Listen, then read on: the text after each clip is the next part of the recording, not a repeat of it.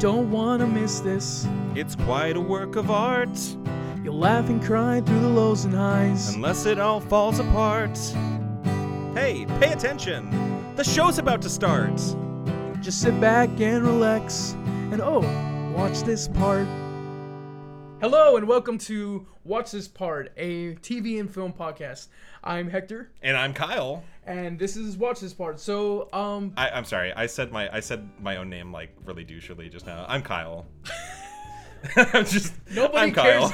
Nobody cares if you come up as a douche or not. Leave all of this in, but I'm Kyle. I'm good. I'm gonna leave it in so Okay. people will know how much of a douche you are. Okay, good. But no. So, this is just a podcast where we talk about movies and TV, mostly film.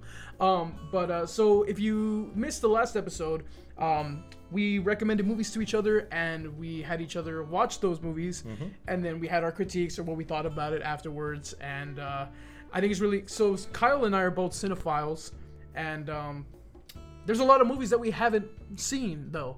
Like the other one is like, yo, like, why haven't you seen this yet? Like, this Exactly. is but like, I feel like that's like every group of friends. Like, you haven't seen this movie. Like, why? Like, so that's just what we've been doing for the past 2 episodes. And it's a fun way for us to fill in each other's blind spots a little bit. there you go. Yeah. That's a perfect way of putting it. So last episode, I had you watch Chasing Amy, and you had me watch The Royal Tenenbaums. The reason being is because we came up with like a little theme for last episode, and it was real life brothers on screen. Is that right? Yep. Was that correct? I retrofitted that into being the theme of the episode. Right. So we did the same thing this episode, but tell them the theme, Kyle. What was the theme for this show?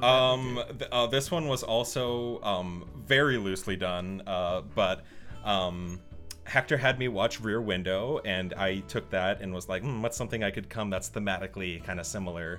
And Rear Window... thematically, that's an SAT word. Themes. And I was like, oh, well, Rear Window takes place in a house or an apartment. So, Parasite, that takes place in a house. And I had never seen Parasite, which is... Yeah, he'd never seen Parasite. You know what? Yeah, dummy. It's a thin excuse, but we're here. We're gonna be a little more tight on the thematic choices going forward. But you know what? We're just having fun here. Yeah. So we're gonna go ahead and start off with Rear Window because of the theme that we picked. When I saw Parasite, I got Rear Window vibes, and I was just like, it's just like crap. Okay, I'm gonna talk about it. We're gonna get to Parasite. We're gonna get to Parasite. But let's talk about Rear Window. I had you see Rear Window, yes, which is directed by Alfred Hitchcock. 1954. My favorite Hitchcock movie. Yes, I believe so. Okay. Starring James Stewart. Jimmy Stewart, and the wonderful, beautiful Grace Kelly. And so. I would just briefly, I would like to say that I've had a long storied history with Rear Window, even though I've never seen it. Just in the fact that my mom has been trying to get me to watch it for my entire life, pretty much. Smart woman.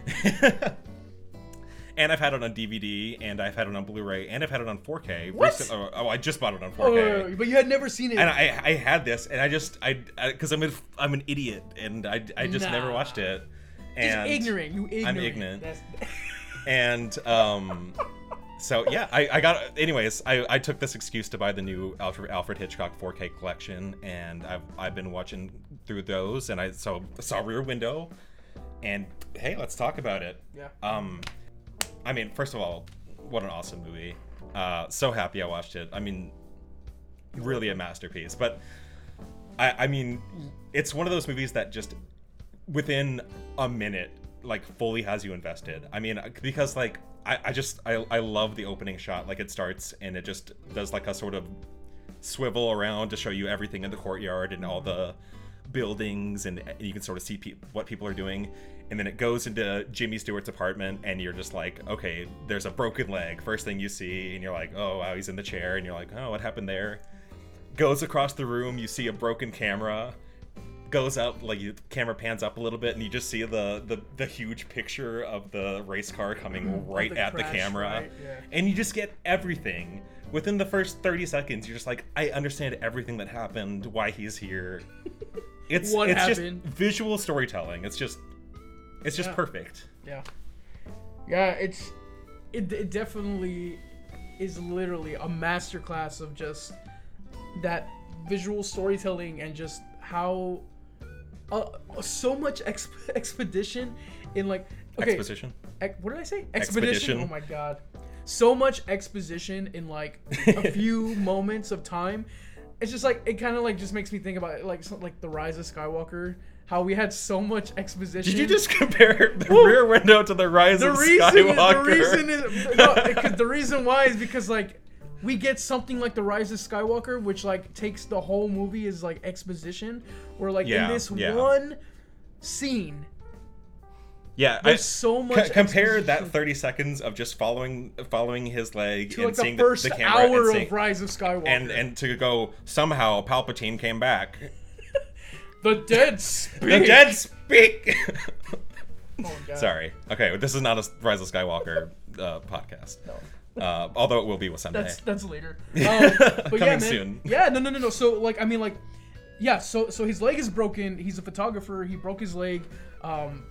You know, he broke his leg while he was taking pictures at the racetrack, and now he's in a wheelchair looking out the window. And I will not be doing any Jimmy Stewart impressions. Oh, come on. But that was excellent. Yeah, I must say. Through the course of the beginning of the film, you sort of get an idea of all of the different neighbors and where they're located in their own apartment buildings, and you start to see what are their names? Mrs. Torso and that's what her name is. Yeah. I forget all the names. I should have written these down, but you get all that, and then it's so beautiful. I know it's a set, and it's just like I could see this being a Broadway play, like adaptation. Yeah, like because it's so segmented. Like you could see it all being just on a stage, and you see it presented out before you, which is of course the point. I mean, the whole area is his play. It's what he's watching. And well, I mean, I'm assuming that most people like know Rear Window. It's like, you know, kind of one of the most famous movies ever made. Which Kyle had never seen. Which I had never seen because I'm a shameful little boy, and both of these movies are so perfect in their timing. They're so efficient and just working their way through the story. I mean, there's no fat in these movies. You're just going from scene to scene, and like everything is necessary. Everything is building towards something. Yeah. Everything is you figuring out what a character is about. I agree. I highly agree. And man, it's funny. Like, I'm guilty of this. Some people don't like watching old movies because like, oh, it's old and it's boring. But like, man, it's so engaging. It's so engaging right off the bat. And when his nurse comes in, who plays the nurse? I don't remember. Okay, I'm gonna have to look up IMDb for this. So yeah, I should have written these down, but I didn't because I didn't do my homework this time. They're just having a conversation about his love life and how he doesn't want to get hitched to this like beautiful woman that we meet later in the movie, who's like the most beautiful person that's ever been in film. And he doesn't want to. I mean, it's that classic. He don't want to commit because. Like, yeah. I don't know. He's kind of aging, isn't he? Like, why you would think that he would like be ready to settle down? He's like what? He looks like 50 years old. I'm sure he is. I don't know in this movie. So. Oh my gosh. But I thought that was like, you know, right? Yeah, my jaw's, man, I tell you, when I get excited, my jaw just starts going. I told Hector this would be a problem, that whenever I get excited, my jaw just starts like trembling, like when you're really cold. Yeah. So yeah. Well, when I get excited, I sweat like a freaking. So I would rather have that any day. So. Well, that's why Hector has a bucket under his chair. Yes. Yeah, so over the course of the movie, you're sort of just introduced to, I mean, you really get to know every single person, like, even though you don't hear dialogue from most of them, because they're, you know, in a building across the street, you really get everybody's character. I mean, this is the greatest movie that I can think of that's just visual storytelling to the max, like, turned up to 11. I want to talk about a little bit about, how, like, it's... That's not true, silent films exist, but... The what? I said that's not true, silent films exist, but anyways... Just like throw Buster Keaton. Buster Keaton should have been in this movie. He should have been doing like He should have been like in the background on like where the streets. They should have just cut in like the roller rink skating thing, and he's just on top of the building. Did you see the thing in this movie? And I didn't notice this until I listened to the commentary, and it was pointed out to me that there's like, at the very beginning of the movie, there's a couple of women sunbathing on the roof. Okay. And a helicopter like comes in and like hovers over them, like it's like looking at the two girls and then flies away. No. They pointed this out in the commentary. I was like, and is that's that? In the I was film. like, that's in the film. It's like in the first. It's in the very very beginning. Oh, I have to watch. I gotta rewatch. And I was this. like, wait, is that true? Like, what the heck? Anyways, I just thought that was funny. I want to talk about how engaging this movie is, because I know you said that already, but it really is the thing. Why the sound like Porky Pig. The reason why this movie is my favorite Hitchcock movie is because a lot of people like Psycho, right? Which is great. It's like a master of suspense. You know, that's why Hitchcock is the master of suspense. But the thing that makes this movie my favorite Hitchcock movie is because it holds up. Like, the tenseness, the engaging, like where you watch Psycho, a lot of it has lost its like. There is still some of that thrill, especially at the end. Oh my god! But like, throughout the whole movie, Psycho kind of loses some of its like charm.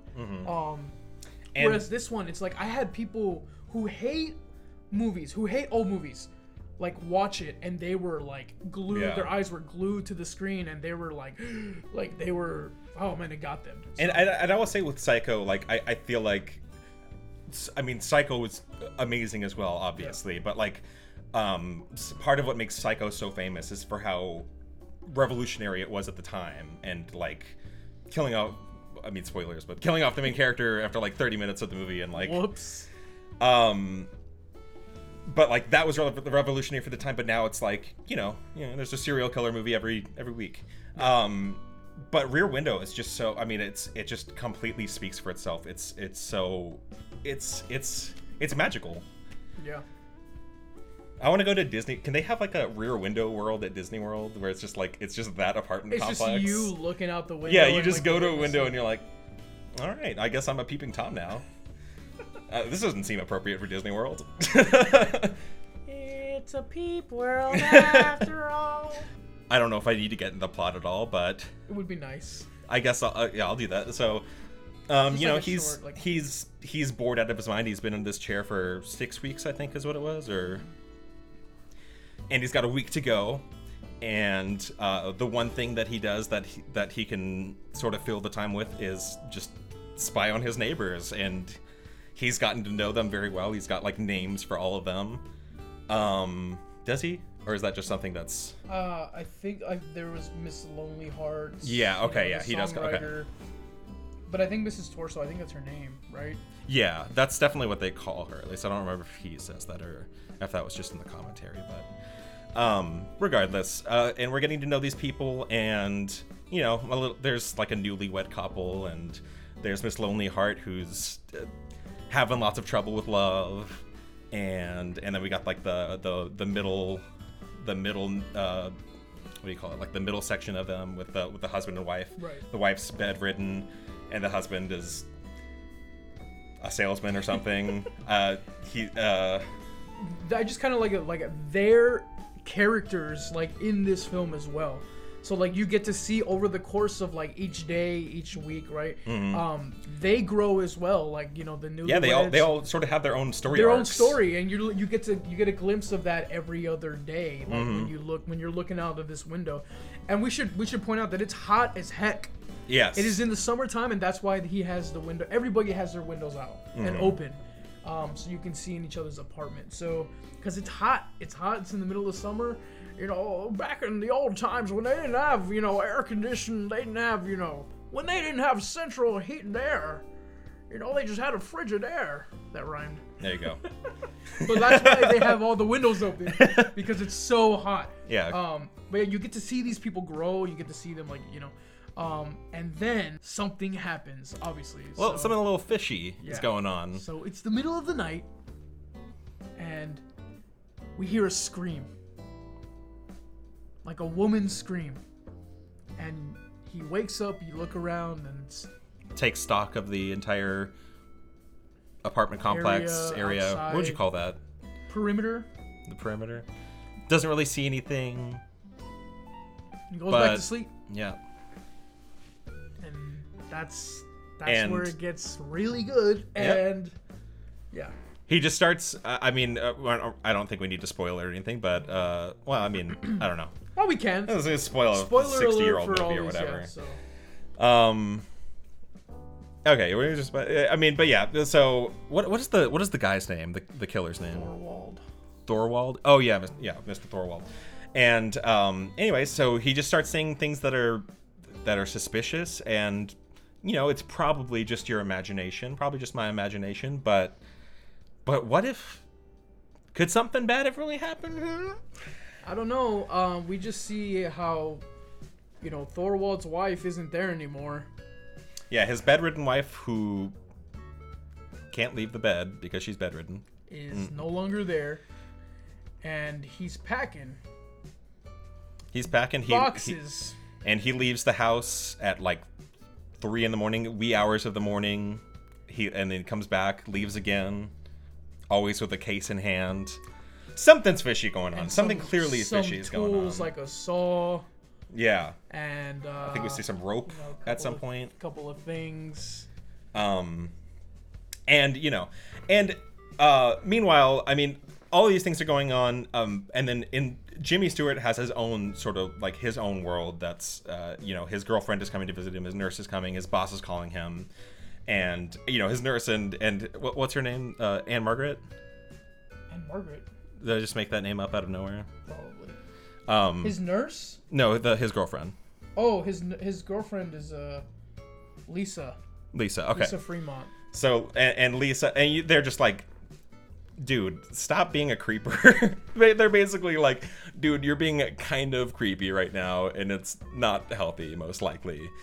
But he can't help it, and now he's seen something really is going on, and now he needs to get to the bottom of it, and we just go on this journey with them, and eventually, I mean, he eventually ends up bringing in Lisa, bringing in the nurse, and they get on board with it. They're all convinced that they're all like, of them are convinced. They're like, oh crap, this is happening, and they all want to help get to the bottom of this. This guy might have killed his wife, and we get to the point where those two are sort of going out and like they're doing all the action. They're the ones that are breaking in, and his fiance. There's a point where his fiance goes across the freaking street to their apartment, and then she gets caught.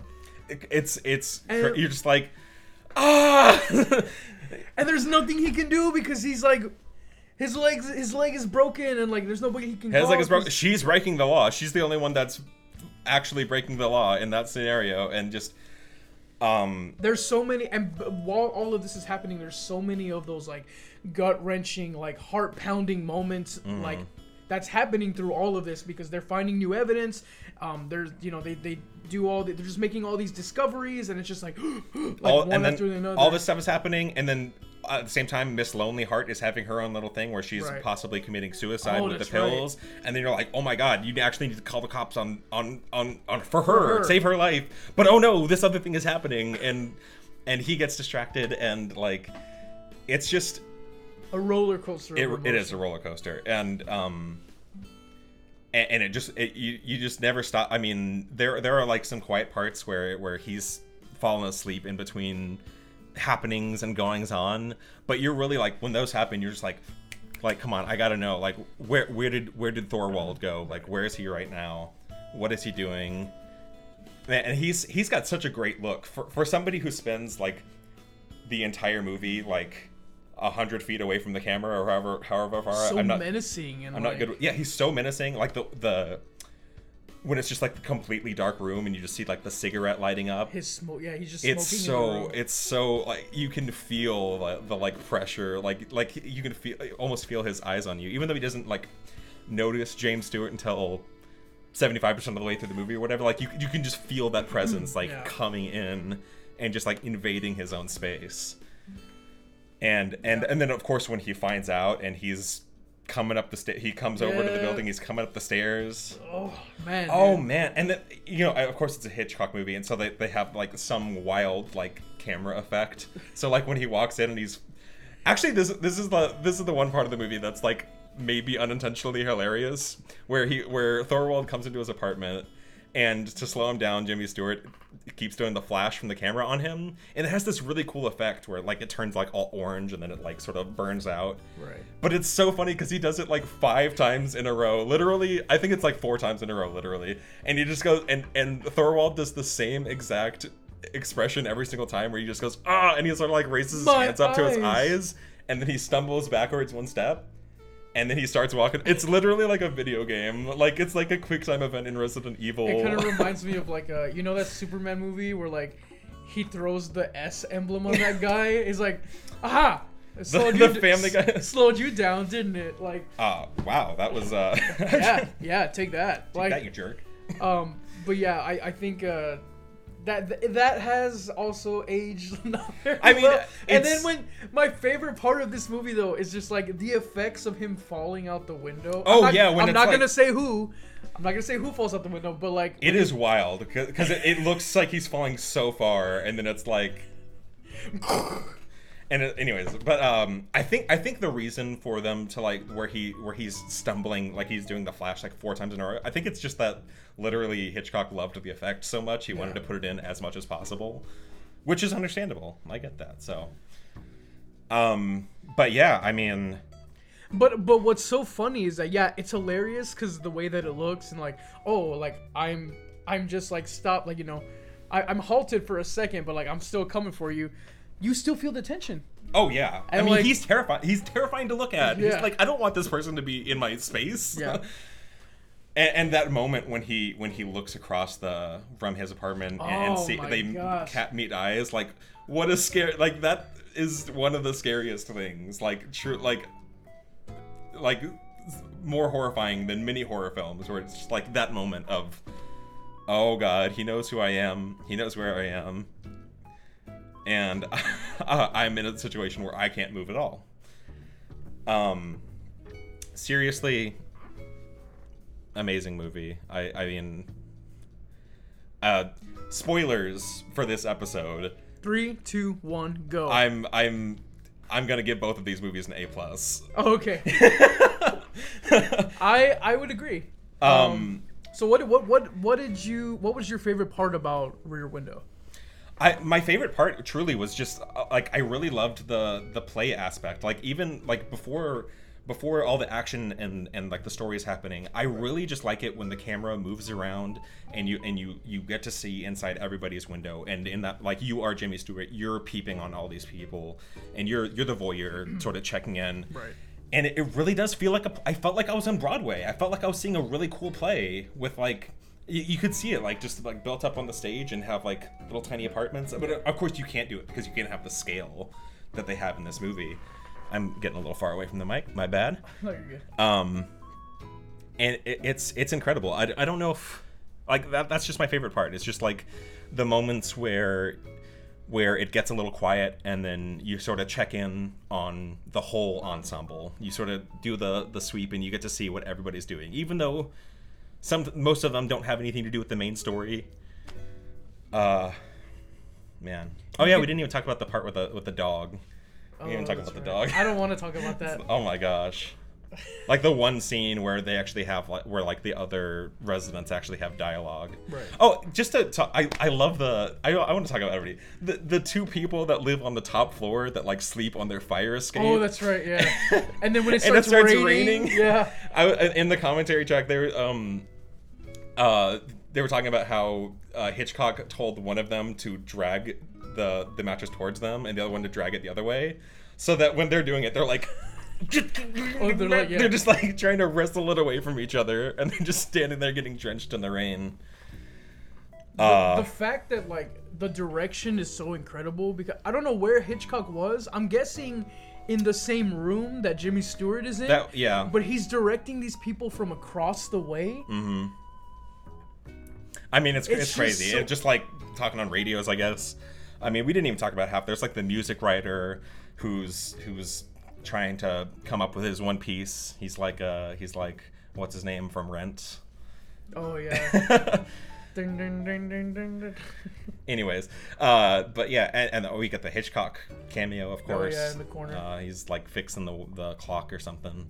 I thought he was on the street. No, he was in the filmmaker's room, and he's just like fiddling with his little clock. Oh, that's right. Wait, no, I could have sworn he was on the street too. He might have been both, but he was definitely in the music dude's apartment, and he's like, maybe I'm gonna have to recheck that. By the way, if you don't check know, the tapes. No, if you don't know, there's in every one of his films he makes a cameo. Yeah. So Hitchcock is in every single one of his films. Much like Stephen King. No, Stephen King. Well, Stephen King also does that. He like. I mean, yeah, not that he makes the movies, but he's just appears with in his Stephen rat King tail movies. and. Speaking of rat tail, yeah, like the. Yeah, anyways, well, I'm not talking about Stephen King right now. That's good. Hector, any last thoughts on Rear Window? Yes, this movie is in my top 5 favorite movies of all time. I believe it's number 4. Okay. So it is really, really up there, and I also give it an A+. This is like 100% like. I mean, yeah, this is a perfect film. Yeah. It just straight up is a perfect film. Yeah. The only thing is that because it was so long ago, some of the effects do not hold up as well. But even through that, it's so much more like tense than mostly any of the movies I've ever seen, and like it's that aspect of it holds up, and that's why I'm so impressed and why I love this movie so much, because it still gets your heart pounding and like, oh my gosh, like. Get away, like, or get out, like, you know, like it makes you react. Yeah. If I can talk about a little bit about the like release of the film and like the. Yeah, go ahead. So I bought it in 4K, and it's a beautiful release. First of all, I highly recommend it to anybody. But they talked about in the commentary about how close this film and many Hitchcock films came to just like completely degrading, to the point that we might not even see it today. Like there are a whole like the yellow. There's like a yellow. I don't know this stuff very well, but there one of like an entire yellow like color filter completely degraded from the film. Like all of the yellow color had been taken out of it. Like they had to do a lot of work to restore these films and make them presentable again, and they did it again for the 4K to make it. I mean, it's pretty astounding. I'd love to learn more about it, but I kind of want to see that 4K copy. Yeah, I mean, I don't. I'll have to have a screening at my parents' house or at my house or something. Right. But yeah, I mean, imagine a world in which those things are lost to the sands of time. Like, and think about all the stuff that has been lost to the sands of time. It's, but. Luckily, Hitchcock is, the most famous filmmaker that it's ever made, and people take great care to restore those films and make them presentable and as beautiful as they are.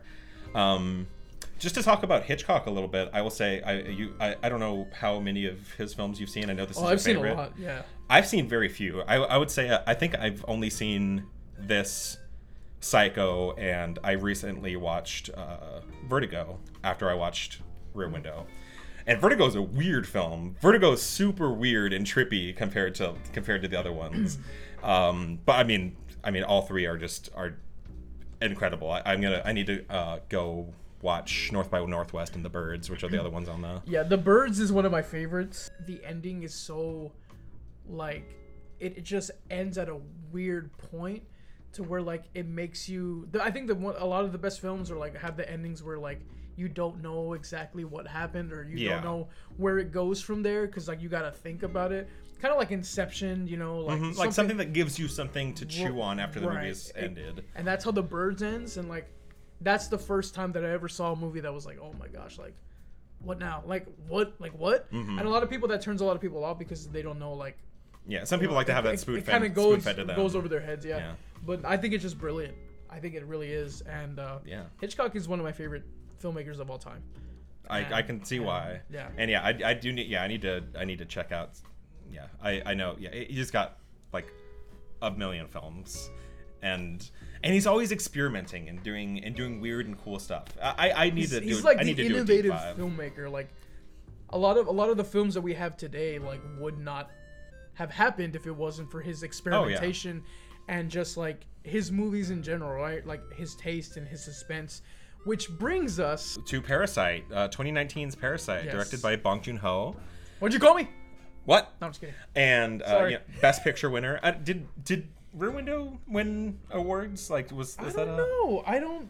Let me. Would you mind looking that up? I have IMDb. I'm actually here. curious about that. I should have looked that up. But anyways, so Parasite, Best Picture winner 2019.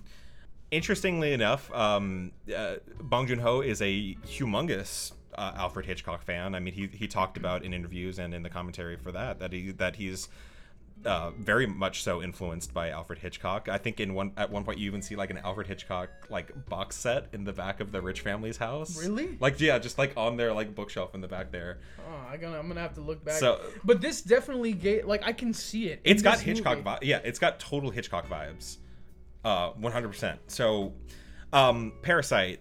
I almost don't even want to like. Parasite is one of those movies that I went and saw it in the theater without knowing anything about it. I had seen the poster and nothing else. I liked Bong Joon-ho because I had watched The Host, which is one of my favorite movies. Yeah. And so I knew this was his movie, so I was like, so Parasite, maybe this is some kind of monster movie, or I don't know, let's go see it. Yeah, I had no idea what to expect. And what's kind of weird is that after knowing that it won Best Picture and that like I had no idea what it was None of about. that had seeped into you. Yeah, so like, but they did a really good job, or people, of not spoiling this movie. Yeah, he can't. When it premiered at Cannes, he was like, "Please." He did like the whole like Avengers Endgame thing. He's like, "Please, everyone, don't spoil it. Whatever you do, don't spoil it." That's also a Hitchcock thing. When Psycho came out, he was like, "Don't spoil Psycho, please. Like, it's so important for the cinematic experience that you do not spoil Psycho." But this won Best Picture, Best Director. Parasite or Rear Window? Parasite. Okay. Sadly, Rear Window did not win any Oscars. Wow. Rude. It just got nominated for Best Cinematography, Best Director, Best Sound, and Best Writing Screenplay.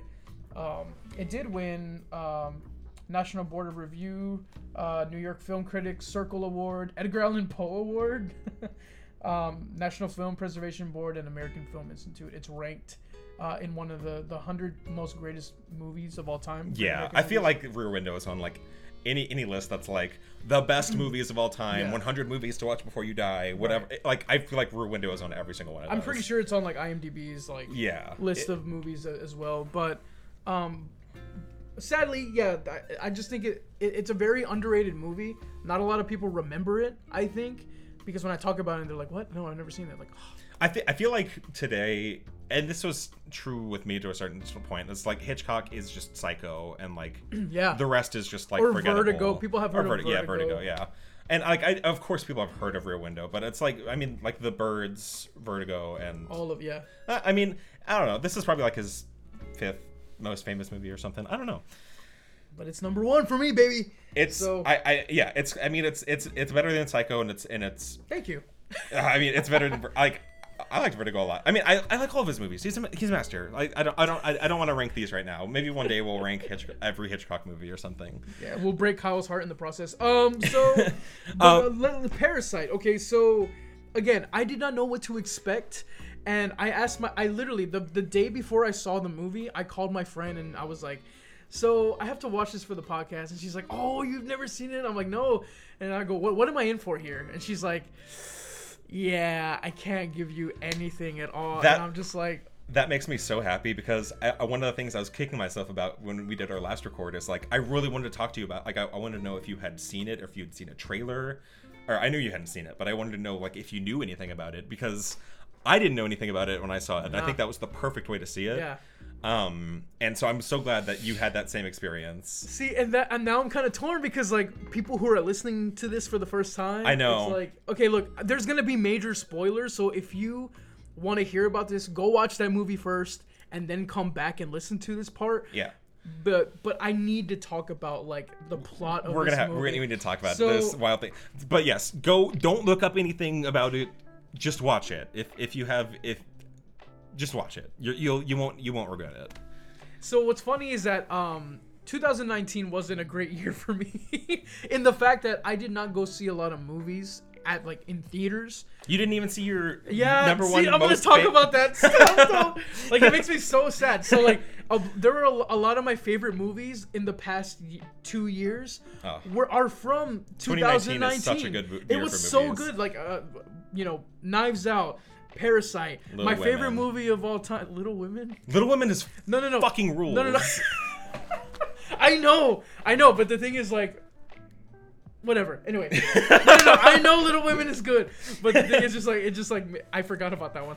But yes, but then my favorite movie of all time, Once Upon a Time in Hollywood. Like, and I'm so mad I didn't get to see any of these in theaters. We're gonna see it. There's gonna be a screening of them. Now that theaters are opening back up, they're gonna show Once Upon a Time in Hollywood again. Don't worry. When it does, we're gonna go. For sure. Anyway, but this movie is so freaking good.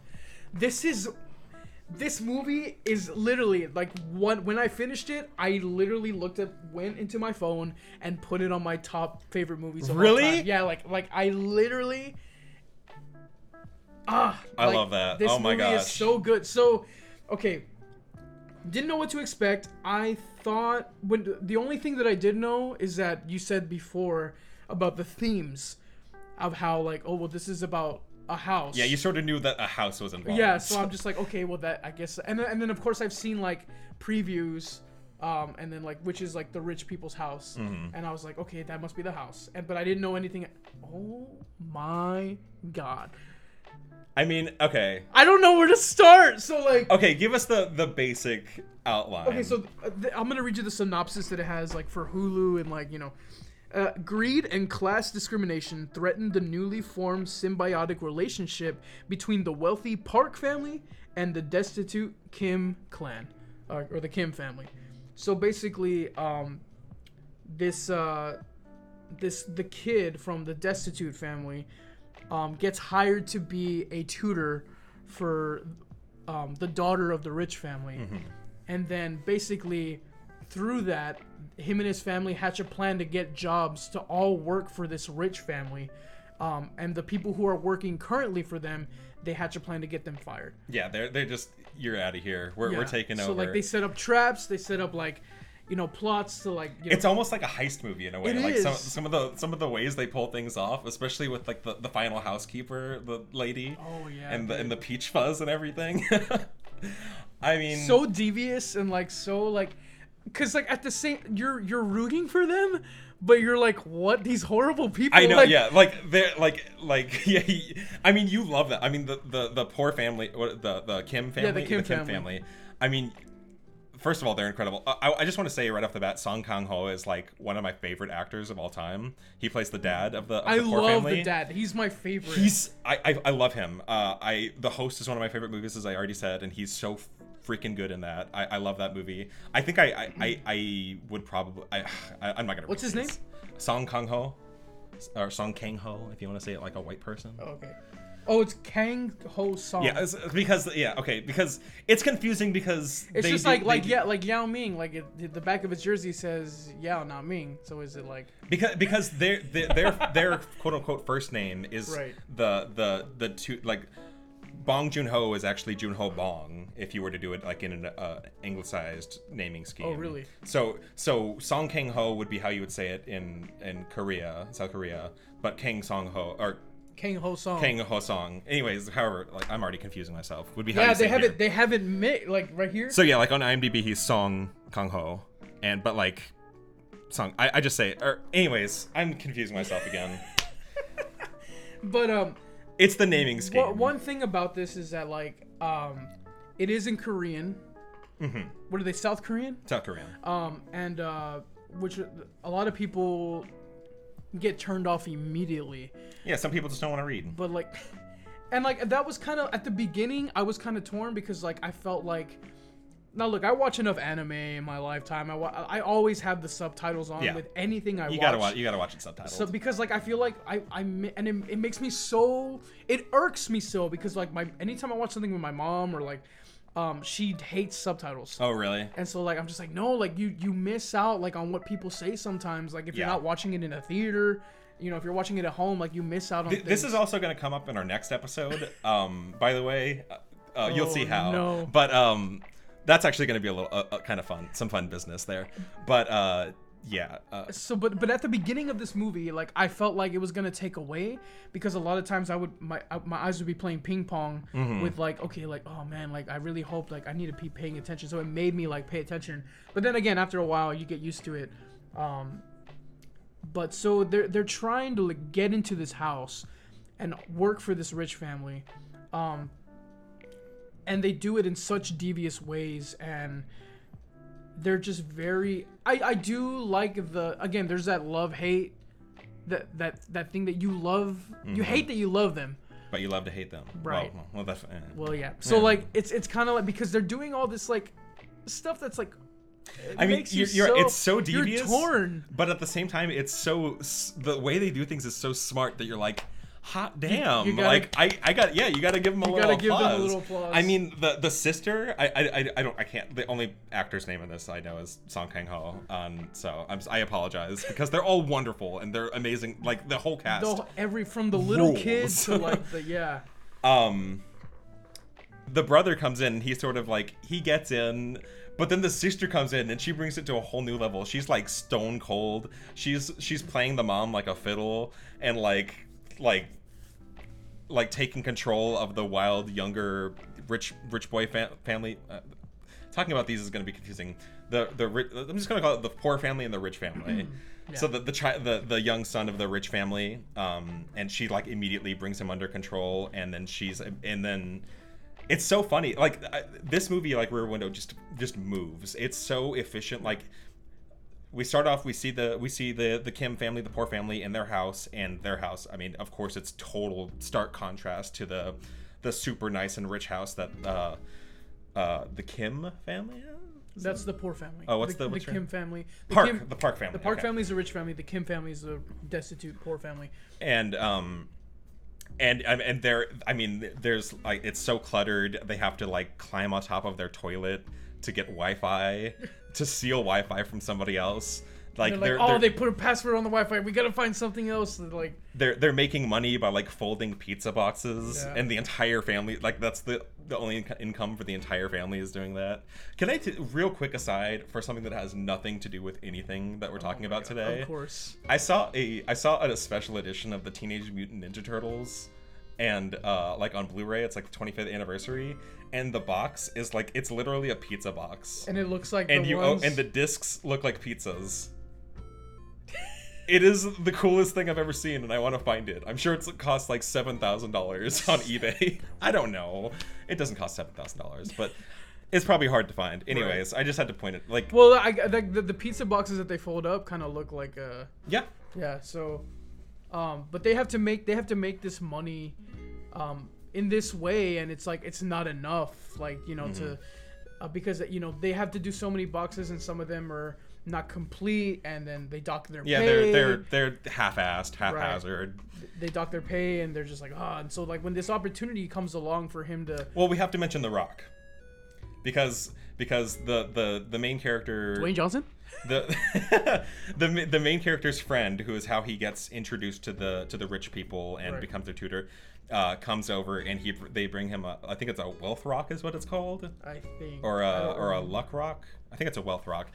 And of course, and it's just like, oh, this rock, it said it'll bring you great fortune, and of course, right after they get this rock is when he gets the job to go work at this, and which eventually brings in the whole family.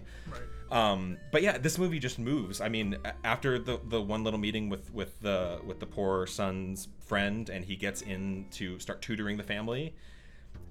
The same day that he starts tutoring, he's already like, how do I get my sister in here? And he's just like, as he's leaving, he's like, oh, you know what? I do know somebody that could tutor your son. And like right off the bat comes up with the story of Jessica, Illinois. Chicago. What was Jessica, only child, Illinois, Chicago? Yeah, like when they're going over the plan with the fingers. That is my favorite part of the movie. It was when she goes, wait, like he's about to ring the doorbell, and she just goes, hold on. Jessica, only child, Illinois, Chicago. Na na na na na na na na na na. And like, it's so weird and so funny. That is what I love about Bong Joon-ho, is he's so good at like all these different tones. I mean, we're gonna get into it later, but I mean this movie is super funny, but it also gets Super super dark. dark. It gets weird. There are shots in this movie that are the most terrifying things I've ever seen, like, in a movie. Like shots that are more horrifying than things you watch in horror movies. Right. For me, one of those things was when the toilets, like, when they get flooded, and the toilets just like splooging like feces all over the place. It's just like they're just wading through brown water. And she's just like sitting on it while it's like going off, and she's just smoking a cigarette. Yes. Okay. Well, let's. Okay. Yeah. Let's. I want to stay in order because I have Okay. it in my head, and there are things that I want to talk about. Like So all along the way. so they bring in the sister, right? So now the son of and the daughter of the poor family is working there. So then the sister recommends their dad. on the first night again, she's there, and she already comes up with the scheme where she takes off her panties in the car and leaves them for the rich dad to find, thus bringing about the firing of their driver, Right, and so bringing in their father. Their father, who is now gets hired as a driver, and then they find out that their housekeeper is allergic to peaches. So they I like how they cut off like the fuzz. Yeah, they of get the like peach. a razor and just. I want to do that kind of. I'm just like, is that like I've never thought about like shaving a peach. And they put it into a tube and they spray it on her back or like the Yeah, back of her head. it's seriously like a Mission Impossible thing where they just like where you they, like put the poison sprinkle in it the over her. drink and like Yes. so they do that, and so like they make up this whole thing where it's like, oh, she has TB and Yeah, stuff the like dad that. has a picture of her at the hospital, and then they put like hot sauce in the napkin, so it looks Oh like my she's God. coughing blood into her napkin. And all of this is in the first, like, I think that's all the first hour is the family taking over. They're a parasite, and they're parasiting. I don't know. I was wondering why it was called Parasite instead of Parasites. Well, I mean, and who is the real parasite? right. So like I was like, I had to wait for it. But anyway, so like I'm going. Who is the titular parasite? Well, oh my god. So we'll get to that. So, you know, they're doing all this stuff. So they all get hired. The mom gets hired as the new housekeeper. So now they're all working for all the poor family is working for the rich family. And they've conned the rich family. The rich family doesn't know that they're a family at all. And that they're related. They just think that they're four random people. That And then they've there's hired. little close calls where like the kid from the rich family's like, oh, you guys smell the same. Yeah. But granted, this little kid is like eccentric, and he's like, you know, he's weird. Like on the spectrum, maybe, Yeah, or he's I like. wouldn't- I don't know. I don't want to like make it a thing. At the very least, he's very hyperactive, and he's Right. like sort of in his own world. Right. But he's very observant. He's very, you know, he's very intelligent. He's very, you know. Yeah, it's actually I just real briefly I wanted to talk about the difference between the two families, because like the poor family, the Park family, they're so close together. I mean, like when we see them at the beginning of the movie, they're all sitting together at the table. They all know each other's lives, and they're working as a unit. And then the rich family is like they're never together. They seemingly don't care about the daughter at all. They only care about the son. And like it's very interesting to see that contrast and all that. So yeah, we got the whole family here, and then the Kim family wants the rich family. The Park family. The Okay, I'm just gonna call it the rich and poor. I'm sorry. I already said I would do this, but I'm really gonna do it now because I'm just gonna confuse myself. The rich family decides that they're gonna go camping because it's gonna be the little boy's birthday. Right. So they're gonna go camping and celebrate, and they're leaving the house. And then we get this sort of amazing sequence where the whole poor family gets to just chill at the rich house and just like take all of the benefits. They're taking eating baths. all the food. Yeah, like they're taking baths and watching TV at the same time. Drinking all the alcohol. They're just living it up at this house, which is when the movie really starts, kind of. Yeah. I mean, this is where we get to. I mean, this movie goes so many different places. I'm sure. Hopefully, if you're listening to this, you've already seen it. So at this point, they're drunk and happy, and they get the doorbell rings, and it's the ex-housekeeper, and she's just like. I left something in the kitchen, yeah, like basement. Does she say what it is? I think it's just very vague. Yeah, she's just like, I left it there. Can I just come in and grab it, and so they're all like, And yeah, they're like, yeah, like they don't really want to, but like, this is where the movie goes. This is off where the rails. I was like, what the heck? This is where shit gets real. It hits the fan at 100,000 miles per hour, and So the housekeeper comes back and she's in the house. Meanwhile, the rich family, it's raining, and so the rich family has decided they're just gonna come back because there's no reason to camp when it's downpouring rain. So now that we're well, not yet. I guess that's not quite yet. Not yet. Okay. So Go ahead. Man, it's gonna be a freaking hell to freaking edit. Sorry. No, you're good. It's me too. Okay, so they let her back in the house, and she is going. She knows exactly where she's going, but the poor family has no idea where she's going. She goes down to the basement below the kitchen, and starts pulling on like levers, and you're going Starts like like shoving at this huge like shelf, this huge like kind of like china cabinet thing, or it's like a shelf, right? Yeah, it's where they keep all of their like fermented plums. Right. So like, and she's like, help me move this. So like, they end up helping her move it and to find a hidden door. And you along with the poor family are just like in shock, like what the hell is going on here? She goes in and it just leads into like there's a secret door in this house. But this like labyrinth, like it feels like it just keeps going and going, like down the stairs, and like the mother of the poor family, like you feel her because you're going down with her, and she's like, because you hear the ex-housekeeper go, honey, I'm here. Yeah, and she's just going to, you're totally with the mom, the poor mom on this, and you're just like, what the hell is going on? You're going down this labyrinth. Yeah, you're going like down maze. into the abyss, basically. And it turns out the original housekeeper's husband is living down there. And not only is he living down there, he's been down there for 4 years. Yeah. At first, I thought that they were holding him captive. That's what the first thing I mean, thought. there's so many. Your mind is racing. Like, what the hell what explains this?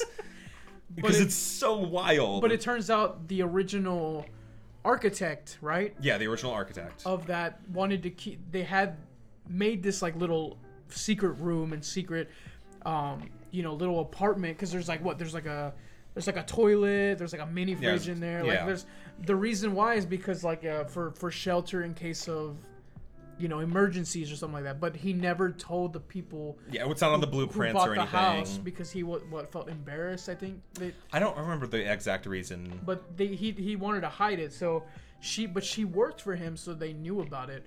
So come to find out that she would come down and give him food, right? Mm-hmm. Every now and then. And he's sort of like, he's not invalid exactly, but he's not like he can't take care of himself very well. He can't walk very well. So he's sort of in care of the housekeeper. And they're married. And then it comes to light that like he's got like the controls for the light switches on the staircase upstairs. And he takes it upon himself to personally turn on the lights whenever somebody comes home. He basically worships the dad of the rich family, where he's just like, Mr. Park. Is it Park or Kim? It's Damn Mr. Park. It's Mr. Park. Okay, Mr. Park. You got it right. Mr. Park. You provide me with a place to live. Yeah, he's like praying. He's like looking up to the sky and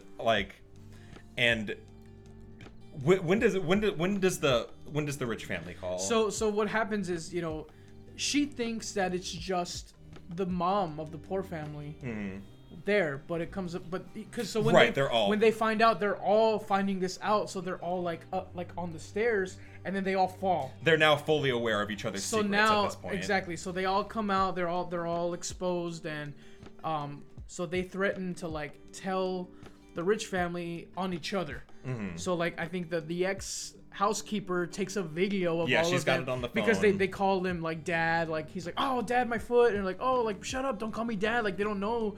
So now they find out each other's secrets, and they're just trying to blackmail each other. So they go upstairs, and they try to I think they take a hold of like the ex-housekeeper and her husband who's been living down there.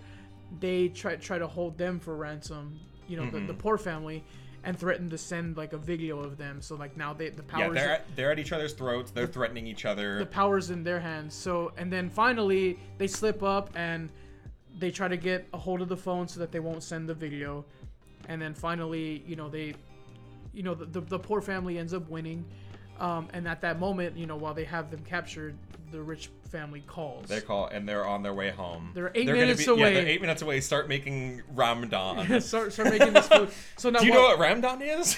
What the heck is Which Ramadan? I think I totally had like this after I watched the movie. Did you look it up? Yeah, because it's not even called Ramadan. That's just something they made up to like sort of try to make sense in translation, because it's like udon noodles and ramen. Like they sort of tried to make it like a combination of those. In real life, it's called chapaghetti. So do with that what you will. But it's basically two different types of instant ramen that you put together. And then add meat, right? And then they add sirloin steak because they're extra like that. Yeah, they're rich. It actually looks really good in the movie. Does I'm look not gonna good. lie. It makes me really. But that looked really good. Really tasty.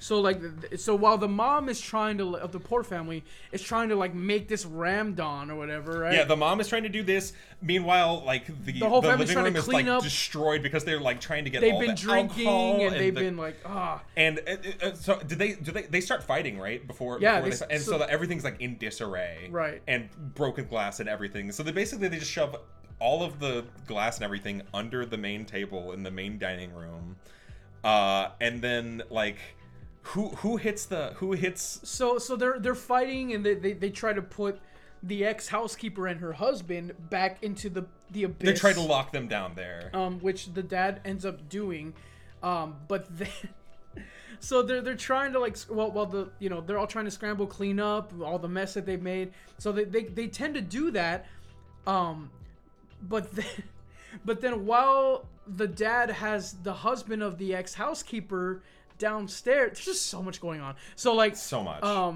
It's so hard to explain because all of this is happening simultaneously. So they come home, and like the daughter hides under the table in the living room. Yeah, I think the whole family is under the table except for the mom, who's and the dad.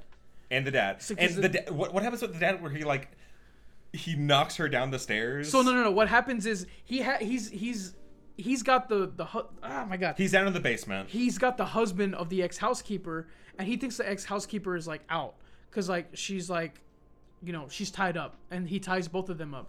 But right. But then she goes upstairs, and while she's going upstairs, by this point the rich family is already back in the house. Mm-hmm. So she's about to come out. She's about to come up. But then the mom of the poor family kicks her. She kicks her, and she just goes falling down the stairs, all the way down these labyrinthian stairs, and just like hits her head like sick crack, like, and you're like, oh no! And then they close the bookshelf, and the shelf, and hide the evidence, and then of course and like just by the skin of their teeth, with two of the family members hiding under the table in the living room. It gets to the point where like the dad comes out of the labyrinth, and they all hide other than the mom under the table in the living room, and then the son of the rich family wants to camp out right where they're at, so like right outside the living room. Yeah. So we got the son in the front lawn, right in front of the living room. Mm-hmm. The poor family is hiding underneath the table in the living room. Yeah, they're right in the middle. And then the rich family parents, the mom and the dad, they decide to sleep downstairs on the couch so they can keep an eye on their son, so they're all in the living room. And so and they hear, I mean, we don't have to get into that, but so the mom and the dad of the rich family are like sleeping on the couch, having like moments. Well, they have this whole. We didn't talk about the dialogue really. There's a lot of interesting relationships between the poor family and the rich family, like sort of their dynamic between the worker and who they're working for. That's right. And so there's all these things about like the rich dad is like, I hate people who cross the line, like that's what he wants of his subordinates, is people who won't cross the line. And like the poor family dad almost goes across the line. Yeah, like something like that. And then like at a certain point, there's sort of he's talking about how he smells like subway people. That's how they all smell. Yeah, and like you can just see like how this is affecting the dad, Song Kang-ho, and he's just like you can just see the hurt in his face, but also just like the hate kind of welling up, and just like man, fuck these people. Like, so I mean, they're just trapped basically. They're just trapped at where they're listening to the inner thoughts of the rich family, and having to sit there while they're basically getting like trash talked. And they just and they're completely helpless. They have nothing to do except wait for them to fall asleep and sneak out in the middle of the night.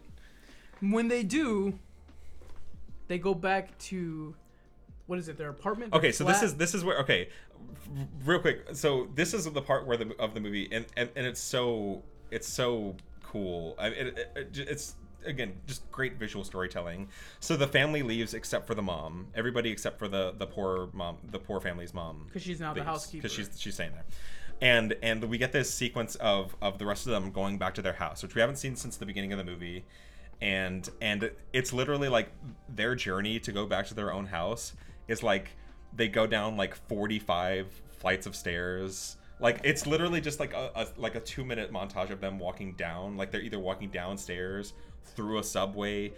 They're basically just going down, down, down, down, down. And,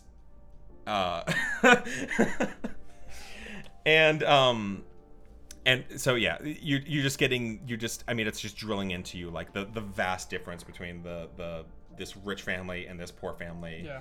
And they're just going down. They finally get to their house, and it is like 60% submerged under dirty sewage water. This is the part of the movie that Hector was talking about earlier, where it's just it's incredible. I mean, it's disgusting. But they're walking through the house. It's just sewage. It's just sewage up to their chests.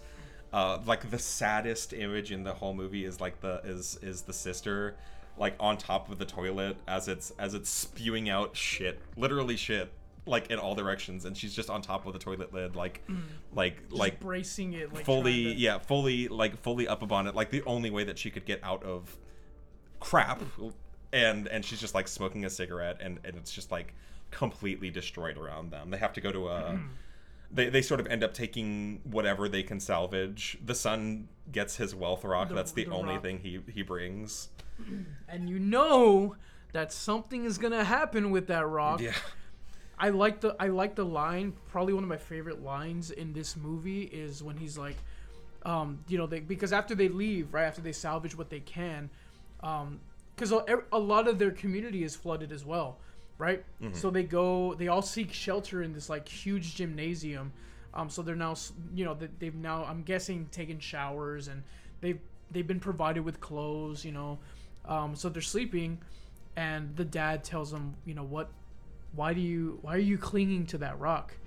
And the son says, well, it's more like the rock is clinging to me. And I'm just like, oh man, like he's gonna, like I already know that the son has a plan. And that he's gonna take it into his own hands. You just don't know what he's gonna do, though. I just know it's something nefarious and something. Yeah, and this movie really moves, because like at this point we're basically at the last sequence of the film, the third act, right? Yeah, so so the next day they wake up, and the rich mom wants to throw a surprise birthday party for her son, because their camping trip didn't go so well. So they're gonna throw. She's literally like, she's putting together like an entire. It's like a wedding almost, like the amount of work that goes into it. An impromptu birthday. Yeah, it's an impromptu. You don't need to bring any presents. And she calls in the whole like she calls in the whole poor family separately, because like she just wants people there to be there for the son. Right. So we get everybody back together at the house, and they're preparing for this birthday party. Like the dad goes shopping with the mom. The poor dad goes shopping with the rich mom. It's so we don't want to give every single thing away, because there's still a whole lot that we haven't even spoken about. Yeah. But I think that's a good thing. It's a good thing. So, but come to find out, so they think that they're like, what are we gonna do about the people in the basement? Still, like, well, come to find out, basically what happens is the husband of the ex-housekeeper, how does he get out? Oh, the son of the poor family goes down because he's gonna use the wealth rock to kill them both. Yeah, and we have there's this whole part of like the architect guy that's under, like, he's bound and tied, so he's like smashing his face into the button that turns the lights on and off to try to like send Morse code messages to the sun or to like anybody who's listening. So yeah, he goes down and he sees, is it the dad? No, it's the son that goes down and he sees the woman's corpse, and and of course the architect is furious. And what happened? How does he? He like gets him with like a rope of some kind, like around the neck. Yeah. And then, so he basically apprehends the son. Oh my gosh! And so they have a fight scene, and they try to scramble, and because the son ended up dropping the wealth rock that he was gonna use to kill these people with. So like they're fighting for it, and they finally, the son gets away, and he starts running up the stairs, and the husband of the ex-housekeeper, who's already dead, the ex-housekeeper is dead. He's going, after the son with the rock. Oh, that's that part when he goes up the stairs with the rock and just like swings it down at the son's head. Yeah, so this movie is so brutal. He swings it down and he ends up hitting the son, and the son is bleeding out. It's just pooling blood instantly, like. And he does it a second time. Yeah, second hit, and you're like, wow, that kid's dead. Yeah, that looked real. Like, so then he grabs a knife from the kitchen. Yeah, he goes up to the kitchen, grabs a knife. Everybody's out in the lawn, like, for the birthday party, and he just headlines straight for the poor daughter. The poor daughter. Mm-hmm. And then the housekeeper's next, and then everybody is going all over the place. Yeah, but do we want to like not ruin like the final? I don't want to. So just like that's where we're gonna leave you with how the birthday party, everybody's just scrambling, and I don't want to ruin anything else. So watch the movie. This has so many brutal moments. It has there's so much ride. There's so much subplot that we didn't even talk about. So much. Because like this movie is chock full. It's like every single scene has so much going on. I would say so many that little jokes this is basically, what is the director's name? Bong Joon-ho.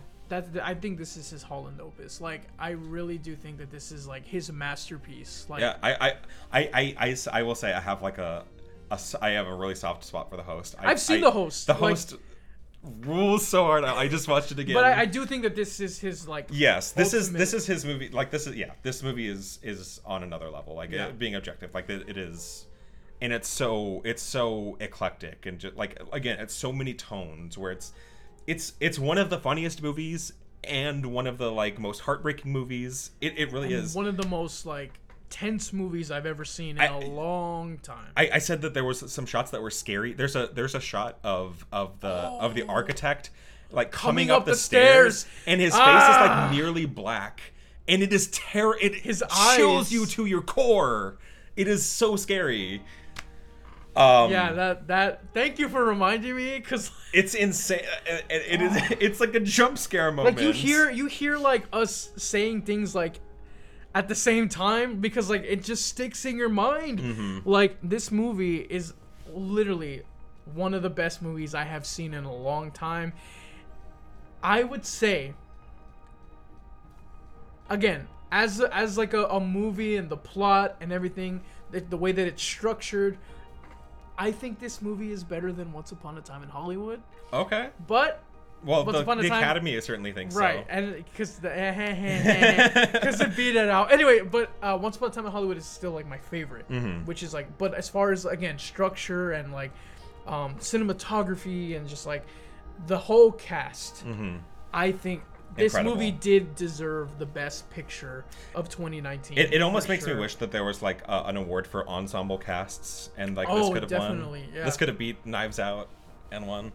Yeah, I think it's better than Knives Out. Yeah, for sure. Oh yeah. I mean, I love Knives Out too, but yeah. I mean, this movie it's unique. I've never seen a movie like it. I don't know if I'll ever see a movie like it again. The ending got me too. Like, I was thinking it was gonna end one way, Because it kind of has like two endings. Yeah, because it tricks you out. Like you don't know who. Like Yeah, it's wild. We won't talk about it. But it's wild to say the least. Go watch this movie. It's got I a highly whole recommend it. epilogue section. Yeah. Man, I mean, I could continue talking about this for like another 30. Like, there's so like the when the poor son is first teaching the rich daughter, and he's like taking her pulse. He's it's so ridiculous how he's just like, I don't give a crap about number 34. You're gonna take this test and you're gonna dominate it, and it's just like, it's so ridiculous. Like, he's just BSing, and the mom is so like. We didn't even talk about the rich family is so stupid, and the poor family is so smart. Like, just in the way that they do things, and like the poor family is so sly and like conniving, and they're constantly plotting and like putting their stuff into, and the rich family's just like oh, like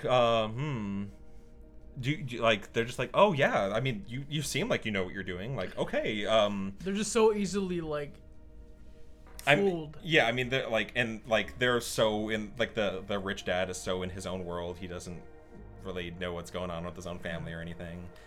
I there's a million things to say about this movie, and I couldn't say them half as well as I'm sure other people could. And yeah.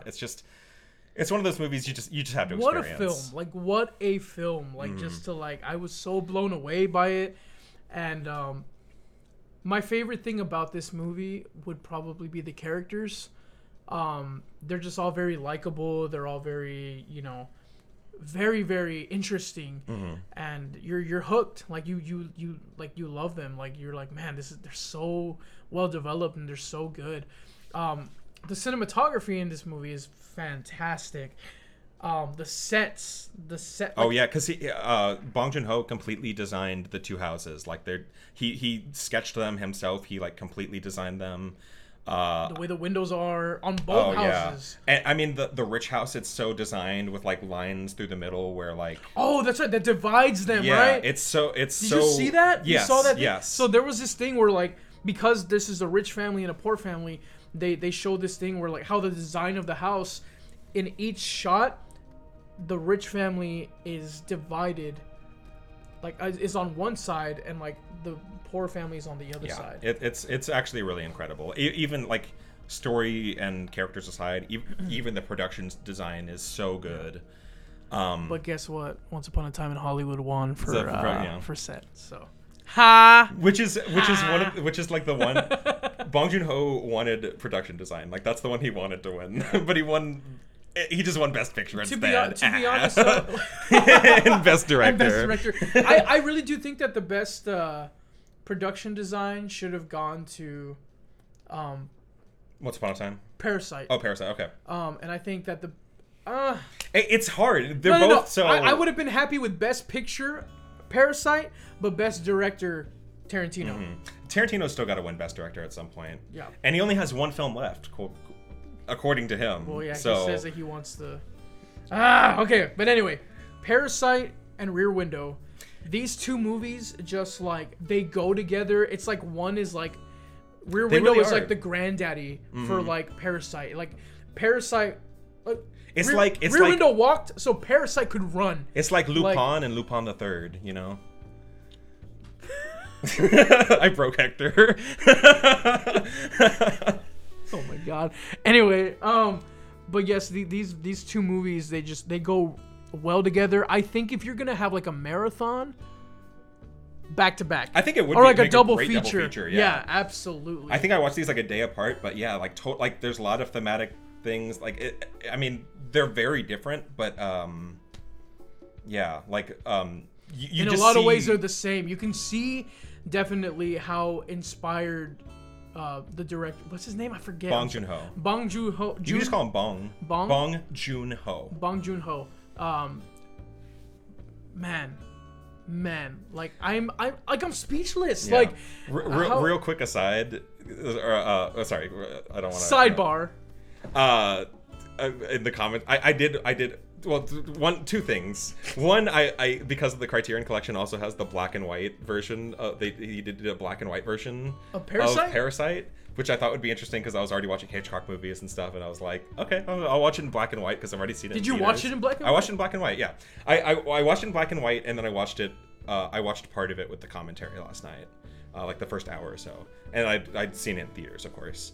So the black and white, and it's so funny, the black and white version, because like it opens with a little like an intro from Bong Joon-ho, and he's basically like just talking about like, yeah, you know, Hitchcock and all the greats, like they had their black and white movies, and I just thought, what if I did that? And Is he speaking in English? No, he's not. He's Okay. speaking. They're translating for him, but he's just like, yeah, I don't know. Like you can just do that with digital now. So I thought it'd be like fun to have a black and white thing. And he's so nonchalant about it.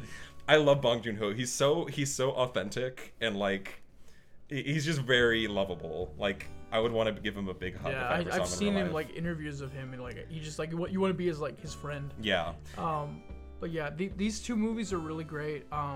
Thank you for recommending it. Thank you because for finally making me watch Rear Window. I never, not that I never would have seen it, but like it would have taken me longer to watch this movie with like my schedule and with like I said, we made this podcast as an excuse to just like watch movies and talk about them. But this is a movie I've been wanting to see for a long time. And I just never got around to it, and finally Well, I'm glad for that. I And watched I'm glad. it, and it's so good. I'm so happy you didn't know anything about it going into Yeah. it. If I can make one before we start wrapping up the episode and getting into the end game here, I just want to do real quick aside because I love Song Kang-ho. The movie The Good, the Bad, and the Weird. It's a South Korean movie that's like it's like a spoof. It's kind of like a spoof of Like a of Mel The Good, the Bad, Brooks and the thing? Weird. No, it's not like kind of, I guess. It's super funny. It's super good. It's got the dad from Parasite in it playing the weird, and it's amazing. Like that. Like I just love Song Kang-ho, so I just wanted to say like this movie, The Host, and The Good, the Bad, and the Weird. Watch all of them. They're all incredible. Like 10 out of 10 movies. Like It's a Bong Joon-ho movie? that one's not. The Host is The Good, the Bad, and the Weird. I don't know who directed it, but it's a movie I saw randomly one time, and I completely fell in love with it. I'm gonna make you watch it someday. So yeah, but for anybody out there, it's on Hulu. The Good, the Bad, and the Weird. Check it out. Yeah. All right, so before we end our episode here, Hector's come up with a theme for our next episode, and what is that theme, Hector? So the theme is of and relating to animals. Yes. So the movie that we pick for each other just has to have something to do with animals. Now, what is the movie that you have for me? All right, so for you, Hector, I have selected a movie by one of my favorite filmmakers.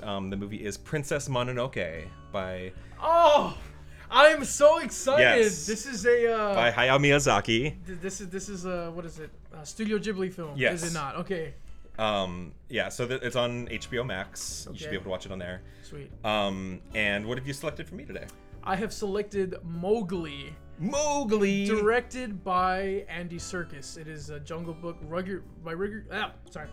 It is a Jungle Book adaptation based on the book by Rudyard Kipling, but away from all that Disney stuff. Yeah, I've never seen it. Like the last Jungle Book adaptation I saw was the original like Disney cartoon one from the 90s or whatever. You didn't see the Jon No, it's not Favreau the one? 90s. What? The what? You didn't see the No, Jon Favreau hell- one? Heck no. Dude, the Jon Favreau one's actually pretty good. I probably should have. So- I didn't. so- The only live action Disney movies like these re-releases I've seen are The Lion King and Beauty and the Beast. Okay, the only one that is good is the Jungle Book, and then from what I hear, the Cinderella movie. Yeah, Paloma says But that's that's what my cousin I don't says know. that. Sorry, I don't know. I should just name drop randomly, but Who the hell? No. So, but no, the Jungle Book, like the original 1960 version. yeah, I don't know why I said that was the 90s version. Yeah, I So don't know, 'cause listen you to me, I'm probably an idiot. I watched it in the 90s. Yeah. So the one that came out like a long time ago, the Disney one, the animated. It's the bare necessity. That Oh one. no, we got copyright struck. That is my favorite Disney movie, like ever. Oh really? Yeah. Oh, that's so lovely. the reason, so why I like Jon Favreau, it's a big deal that I like Jon Favreau's live action adaptation, because it's like that movie's like, oh, it had a lot to like, you know, Live up to. but it was pretty good. Like I like it. So do you prefer this version to Jon Favreau's version, the Mowgli?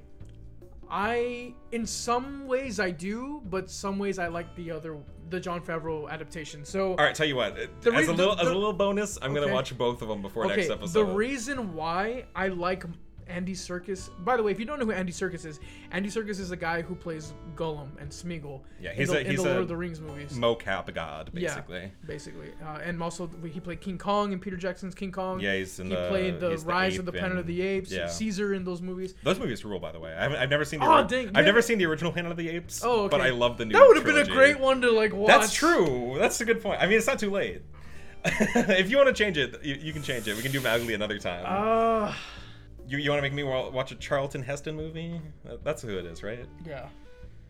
No, I'm sticking with Mowgli. All right, we're gonna get to Planet of the Apes one day. The reason why I'm sticking with Mowgli is because I don't think a lot of people have seen this movie. Mm-hmm. That's true. It was kind of like half and half with critics and viewers. I thought it was really good. I give it like maybe like a B-. Okay. The spoiler, like, don't let what I think like ruin. Like, I want to know what you think of it. Andy Serkis, I think, is very. I knew it was gonna be darker, so there is that. There are some. You got to see it. I want to get your opinion on it. Absolutely. Really Well, we'll get to that. Not a lot of people know it. So, Mowgli, directed by Andy Serkis. That's what you're gonna watch. I'm gonna watch. What is it called? Princess Mononoke by Hayao Miyazaki. Nice. And and this is the last, not the last, very last ever, but like this is the last one that we'll do for a while as far as like the themes, because I think the next episode we're gonna be talking about other things. I did talk to Paloma about her coming in to for a franchise talk of something, like either Harry Potter or MCU maybe. So we might be doing a franchise talk pretty soon here. The next episode. So we'll see how. Which that I'm goes. excited for. Yeah. So like again, this will be like our first time away from like the stuff that we've been doing, but. All right, so to end the show, we always end the show with Kyle's movie fun fact of the day. So yes, and this is a fact, and it is also fun. Young Frankenstein and Blazing Saddles were released in the same year. I knew that. 10 months apart. 1974? Shoot, I'd have to look it up, but I actually did have it. Yeah, 1974. Yes, I know my Mel Brooks. Which is insane. When you not only because sometimes you hear like, oh yeah, like Predator was released on the same day as I don't know. I forget. Wait, scratch. Predator was released on the same day as RoboCop or whatever. I don't know if they were actually the same day, but like at the same release period. But like this is two stone cold classic Mel Brooks movies coming out that close together. I mean, two movies with the same person in the same year is already insane, but the two of his best movies also. Anyways, that's a little bit of a fun fact. Mel Brooks is a genius. Don't worry, folks. Next time I'll have an even funner fact for you. I was like, fun fact. You're like, oh, it is fun. I think that's up to like the listeners whether or not it's gonna be fun. Mandatory fun. Oh, okay. All right, Stalin. So it's time for Stalin's fun fact of the week. You will have fun. That was not Stalin at all, but that was much more Hitler. But and on that note, goodbye. End of episode. Join us next time where I can't even. Oh, bye. Gosh.